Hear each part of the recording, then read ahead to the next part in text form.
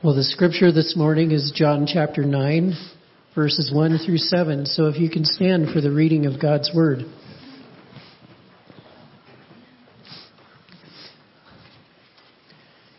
As he went along, this is Jesus going along, as he went along, he saw a man blind from birth. His disciples asked him, "Rabbi, who sinned, this man or his parents, that he was born blind?" "Neither this man nor his parents sinned," said Jesus, "but this happened so that the work of God might be displayed in his life. As long as it is day, we must do the work of him who sent me. Night is coming when no one can work. While I am in the world, I am the light of the world." Having said this, he spit on the ground, made some mud with the saliva, and put it on the man's eyes. "Go," he told him, "wash in the pool of Siloam," which means sent. So the man went and washed and came home seeing. The word of the Lord.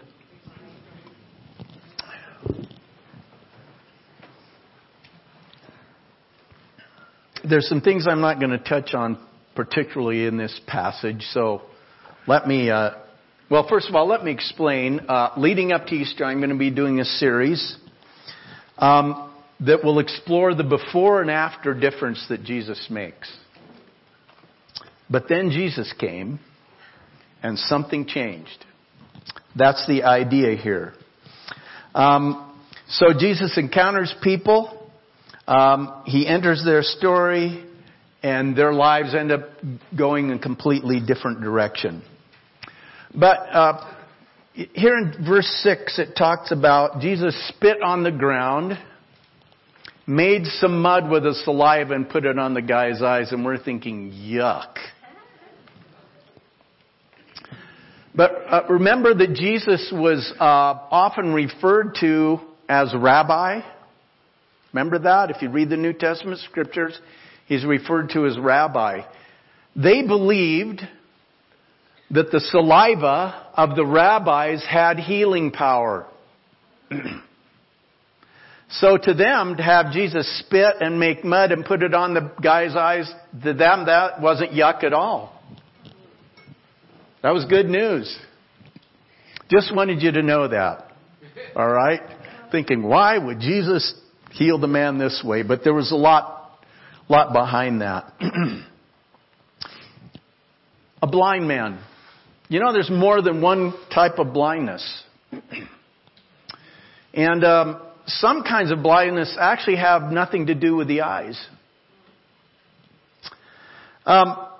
I found this article. It's entitled "Intentional Blindness in Psychology" by Kendra Cherry, and it's from the website verywellmind.com. And it says this: "It's logical to think that you see whenever your eyes are open. But the reality is that attention plays a major role in visual perception. One of the primary reasons why you may fail to notice things like obvious bloopers in movies, for example, is a psychological phenomenon known as intentional blindness.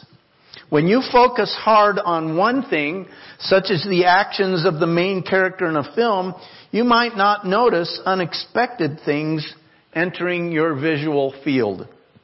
The term intentional blindness was first coined by psychologists Arian Mack, PhD, and Irvin Rock, PhD, who observed the phenomena during their perception and attention experiments.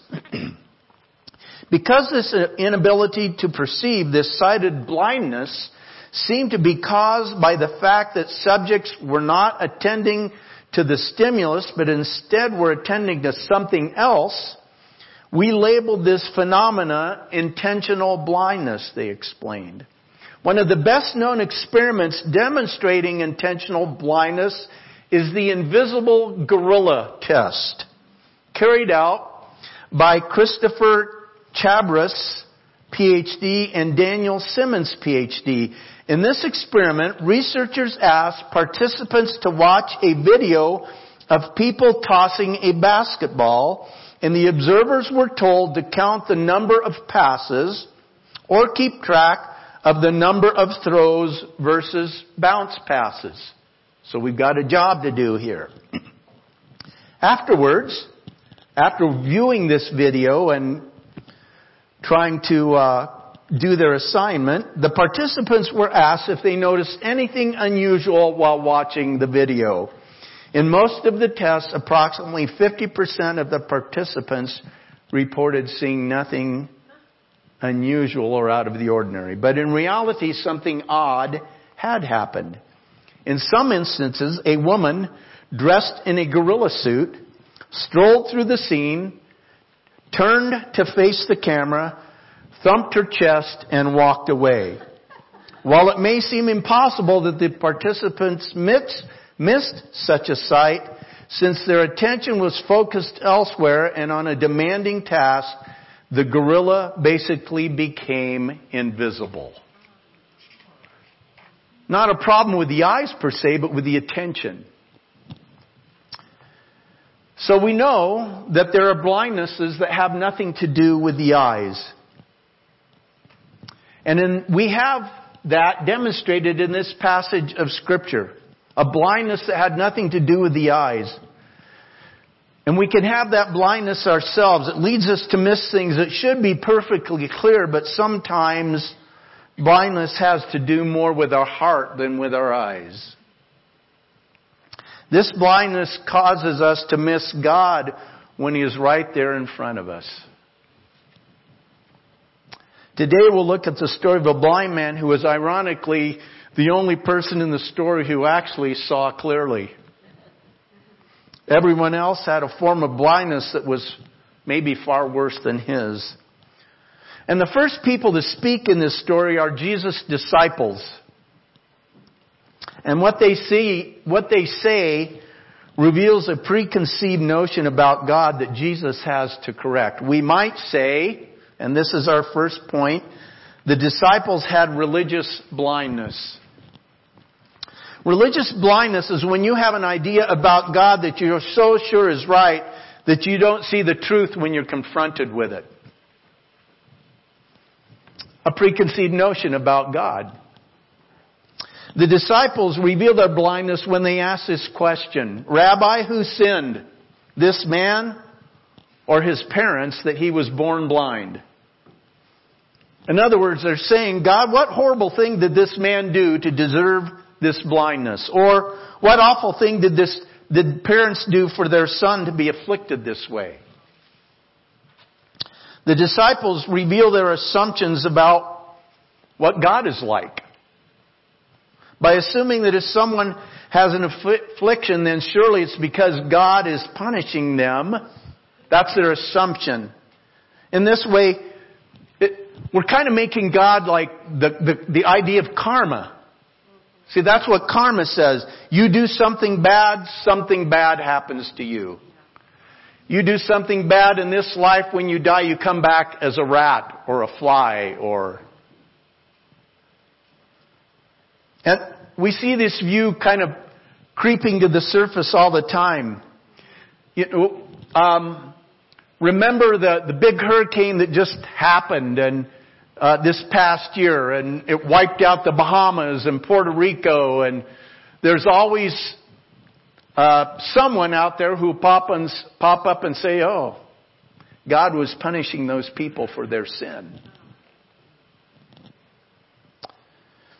Now, we need to be clear about something. There are plenty of places in Scripture where God controls nature, and plenty of places where God judges sin. But that's really not what is at issue here. The problem is when we read about what God does in the Bible in one situation, then we assume that God does the same thing in every situation. We think God is kind of predictable that way. That's like saying, well, God sent hail on Egypt in the book of Exodus, therefore every hailstorm must be God's judgment of sin. It's kind of the line of logic we would follow there, right? And that's a leap, I think, that the Bible doesn't require us to make. But It's what religious blindness can do. It tries to force God into a system that, well, that seems reasonable to me. So religious blindness thinks it has mastered God. We've got Him figured out. We know what God's going to do. We all have preconceived notions about God. In a way, we probably all have religious blindness in some ways. Some people think, well, every bad storm that happens out there is God's punishment for sin. And other people think, well, nobody sins, so God never punishes people for sin. We've got this broad spectrum of blindness about how God works. Either way, we all have a tendency to see God in a way that usually ends up reflecting our own preferences. Okay? So the disciples asked Jesus, who sinned? Clearly, if He's blind, this must be God's judgment on Him. They worked God into a system that Jesus was going to have to dismantle. Jesus says to His disciples, no, you've got this all wrong. Neither this man nor his parents sinned. This happens so that God's works might be displayed. God's about to do something pretty special here. You think God is about punishing, but really He's about healing. Now stand back and watch what's going to happen. And we can't miss some of the subtle things happening in this passage. See, the most important thing is not that a blind man was healed. John wants us to see something else in this passage. I mean, not that it wasn't important that he was healed, but it may not have been the most important thing going on here. Because Jesus sends the man he puts that stuff on his eyes. Remember the spit and the dirt and the mud?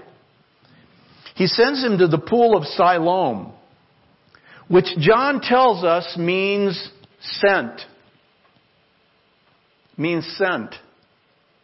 Why give us this translation? Why would John bother with that? What's so important about the word sent? Well, John brings up this idea often. One of the most famous examples is in John 17, where Jesus is praying for His disciples. And here's what He says.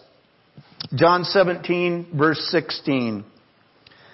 Speaking of His disciples, they are not of the world, even as I am not of it. Sanctify them by the truth. Your word is truth. As you sent me into the world, I have sent them into the world. And did you notice there in verse 17, he says, sanctify them by the truth. Your word is truth. And then I have been sent and I am sending them.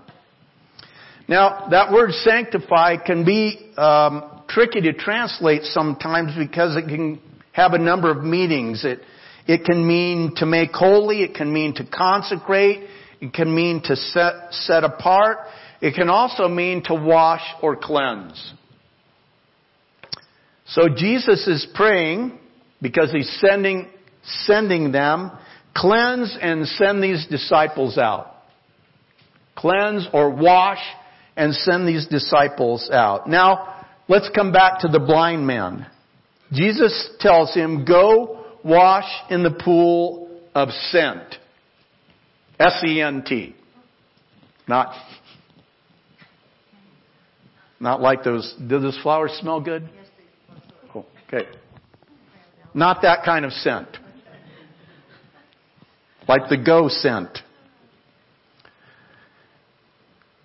Go wash in the pool of scent. And John likes this word. He uses the word 27 times in 21 chapters.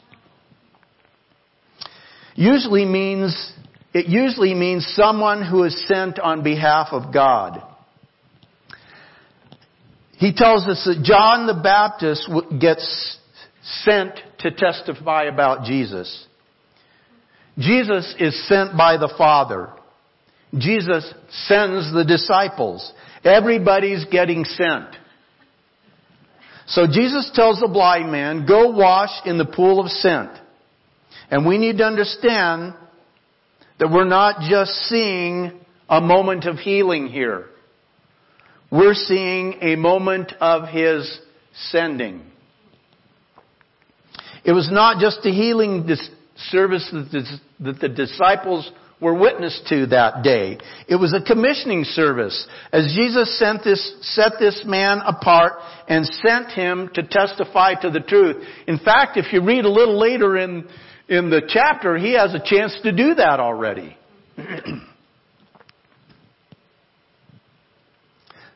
The disciples in their religious blindness were asking Jesus, what nasty thing did this guy do to be born blind? And Jesus' response is almost like He's saying, I'm about to realign your view of God. Not only am I going to heal this blind guy, I'm going to go ahead and send him too. God likes to use the least likely of people for the most holy purposes.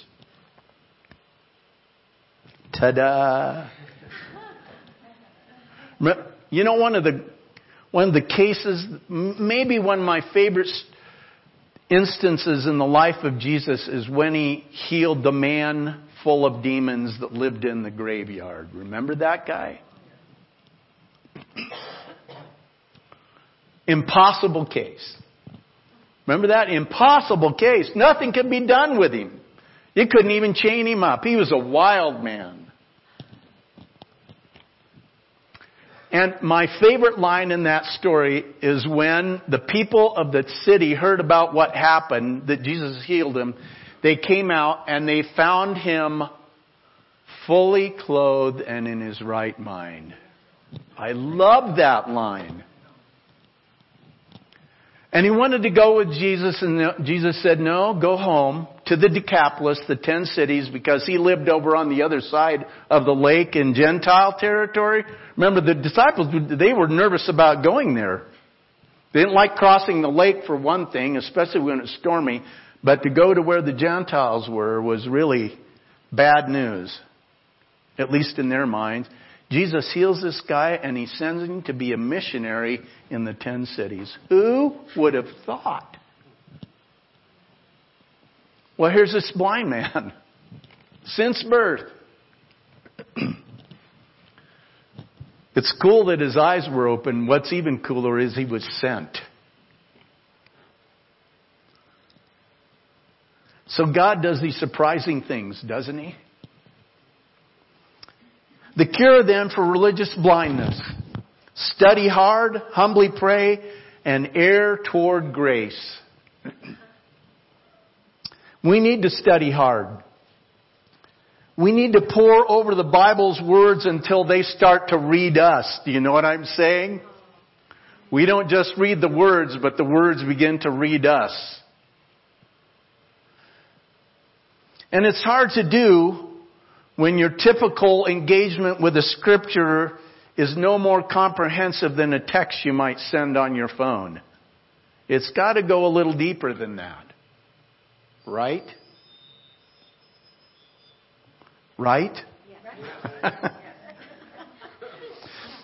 A 2016 Lifeway study revealed that the majority of Christians who would say the Bible is their highest authority actually know stunningly little about it.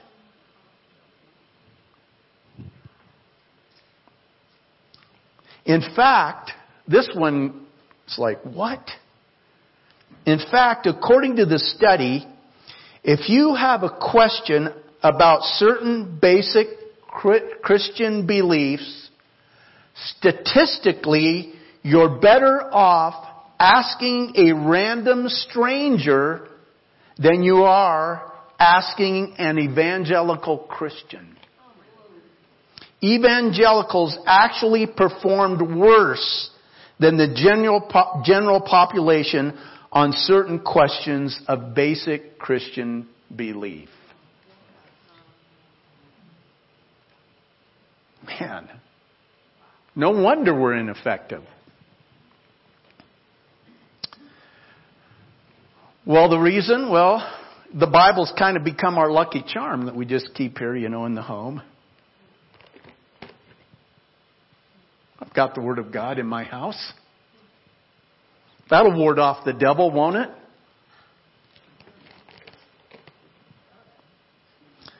Something nice to have on our shelves, and maybe once in a while, I don't like to do this, but I know a lot of people do, like to write in the margins and underline things. I always kind of I don't like to mess up my Bible that way, but, a lot of people do. My dad wrote all over the place, and that's great. But, we've got to be people of the Word. We've got to immerse ourselves in it. We've got to know it. Listen, how do you contend with a world that contradicts the truth in so many ways if you don't know what the truth is yourself? What would happen if the church would take up the Scriptures again, immerse themselves in it daily, and let them pull us toward the heart of God? If we do this right, with humble prayer, we will become people. If we immerse ourselves in the Scripture, if we pray about the Scripture, if we ask God to use that to enrich our lives, we will become people who are filled with grace and able to speak words of hope into the wounded hearts of the folks in our world. But you know what? The disciples weren't the only blind ones in this story. It doesn't take long before the religious leaders hear about the man who was healed. And since Jesus healed the man on the Sabbath, the Pharisees automatically assume that he's a sinner. You can't be out there healing people on the Sabbath. So they set about trying to disprove the man's claims that he was blind and that Jesus had healed him. They even go so far as to bring his parents in, just to make sure that he really was born blind. And the parents are scared of these guys. They're the big dogs of the day. They've got power. They say, yes, that's our son. Yes, he was born blind. No, we have no idea what happened. He's a grown-up boy. You ask him. That's basically what happened in that conversation. So they bring the man back in again, and that's where our blind man starts getting kind of smart with the Pharisees. You see, he's already sent. He's got a boldness now. A second time this is of chapter 9, this is verse 24. A second time they summoned the man who had been blind. Give glory to God by telling the truth, they said. We know this man is a sinner. Talking about Jesus, the guy who healed you. He replied, whether he is a sinner or not, I don't know. One thing I do know, I was blind, now I see. Great testimony. Here's what Jesus did for me, right? Who's going to argue with that? Although they tried to. Then they asked him, what did he do? What did he do to you? How did he open your eyes? He answered, I have told you already and you did not listen. Why do you want to hear it again? And then, do you want to be his disciples too? They didn't like that very much, so because they were religious, gracious guys, they hurled insults at him and said, you are this fellow's disciple, we are disciples of Moses. We know that God spoke to Moses, but as for this fellow, we don't even know where he comes from. The man answered, now that's remarkable. You don't know where he comes from, yet he opened my eyes. Nice job. He's got a great start. See, there's a kind of blindness that's worse than religious blindness. It is where the truth is standing right there in front of you, but you do not see it simply because you choose not to. The Pharisees had willful blindness. The man who was healed speaks plainly to them. All I know is I was blind, but now I see. Unfortunately, the evidence wasn't enough because they were threatened by Jesus. See, the Pharisees really weren't seeing the before and after difference Jesus made in this man's life. And it wasn't because they didn't have enough evidence. It was because they simply chose not to see. There's an article, or in a book really, by a lady named Margaret Heffernan. It's called Willful Blindness. Why we ignore the obvious at our own peril. And she cites this instance or circumstance. She talks about meeting with a woman in Libby, Montana named Gayla Benefield. Gayla read utility meters on people's homes. And she noticed a high number of middle-aged men at home in the middle of the day, many of them on oxygen. She started to realize that something was wrong, so she began to investigate. She knew her town had a vermiculite mine. Here's what she didn't know. That when vermiculite is mined, the ore often contains asbestos. And while all asbestos is harmful and can cause lung cancer and other diseases, the asbestos fiber usually found in vermiculite, it's called tremolite, is particularly dangerous. When she figured this out, she started telling everyone in town, but nobody wanted to know. Gayla Benefield was persistent in her research. It was finally validated by outside sources, but even then, people didn't want to hear it. They said, well, someone would have told us, or doctors would have said something. And they made all sorts of excuses like, well, every industry has issues or accidents. Eventually, a federal agency was convinced to come screen the inhabitants. They found that the mortality rate in that town was 80 times higher than the average. Even then, the townspeople refused to accept the facts.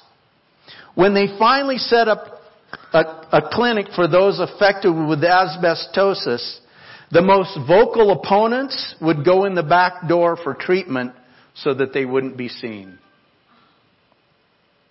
Heffernan said, this phenomena is everywhere. It's in companies, it's in schools, it's in churches. Willful blindness is when there's information you could know and should know, but somehow manage not to know. And a lot of times it's because you don't want to.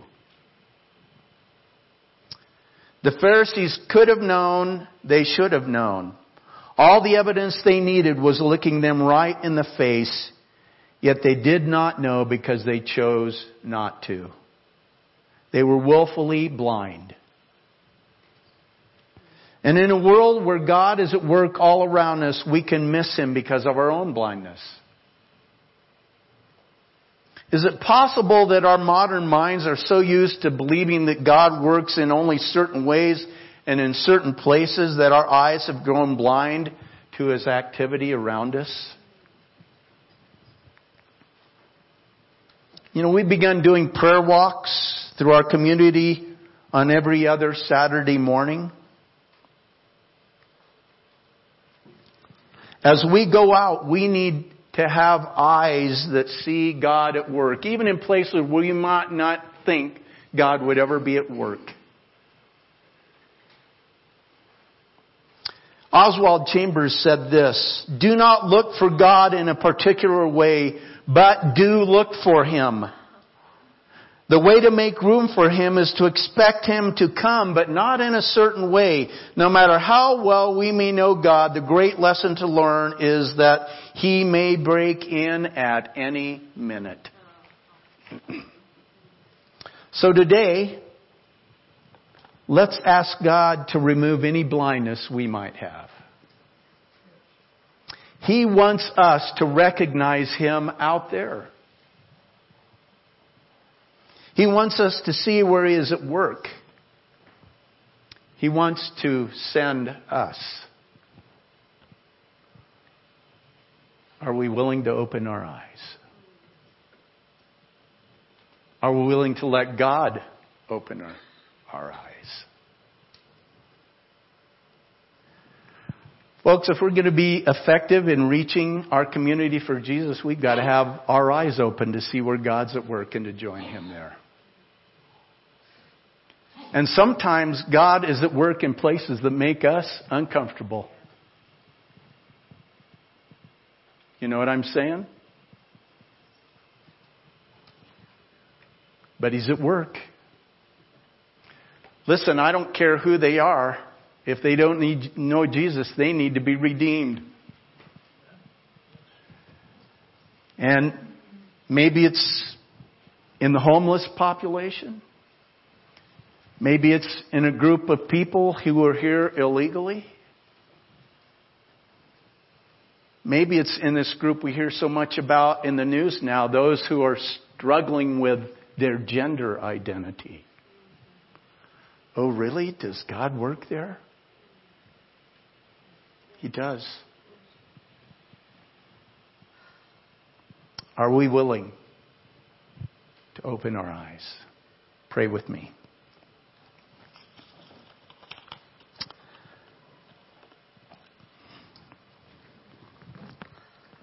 Thank you, Lord God, that you so loved us, that you sent Jesus. It says, in fact, you so loved the world. That's everybody. That's people who don't look like us. That's people who don't think like us. That's people who are involved in things that, Lord, we just look at and we wonder, how can anyone go there? Those are people you love. And you're at work there because you so love the world. You want to redeem the world to yourself. And Father, if we're not able to have our eyes, our spiritual eyes, our religious eyes open enough, and God forbid that we would ever be willfully blind. I mean, to have the evidence of what you're doing right in front of our eyes and just choose not to believe it's happening. We absolutely do not want that to be us.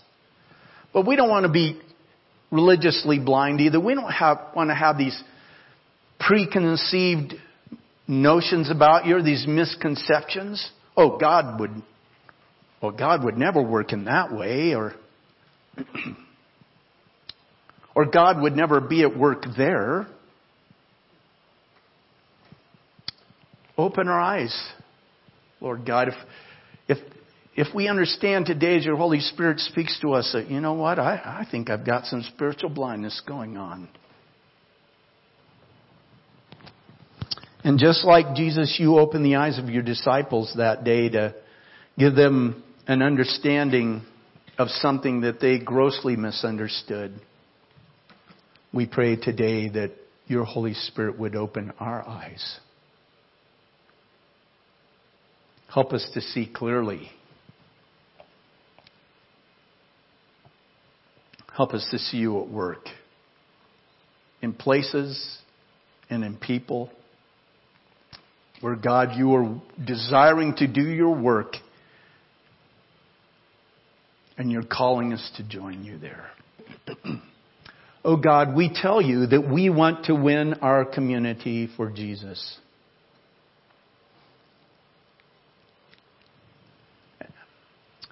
And I think when we say that we need to understand that, you know, there are no real boundaries on that. Well, your community doesn't have to include this population or those folks or people that are doing this.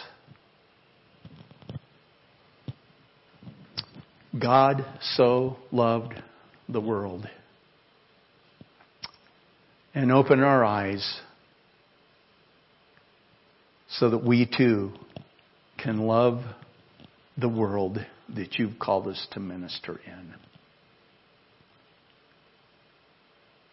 And Father, we ask these things today in the name of Jesus, who loved us enough to win us to himself and to call us to go.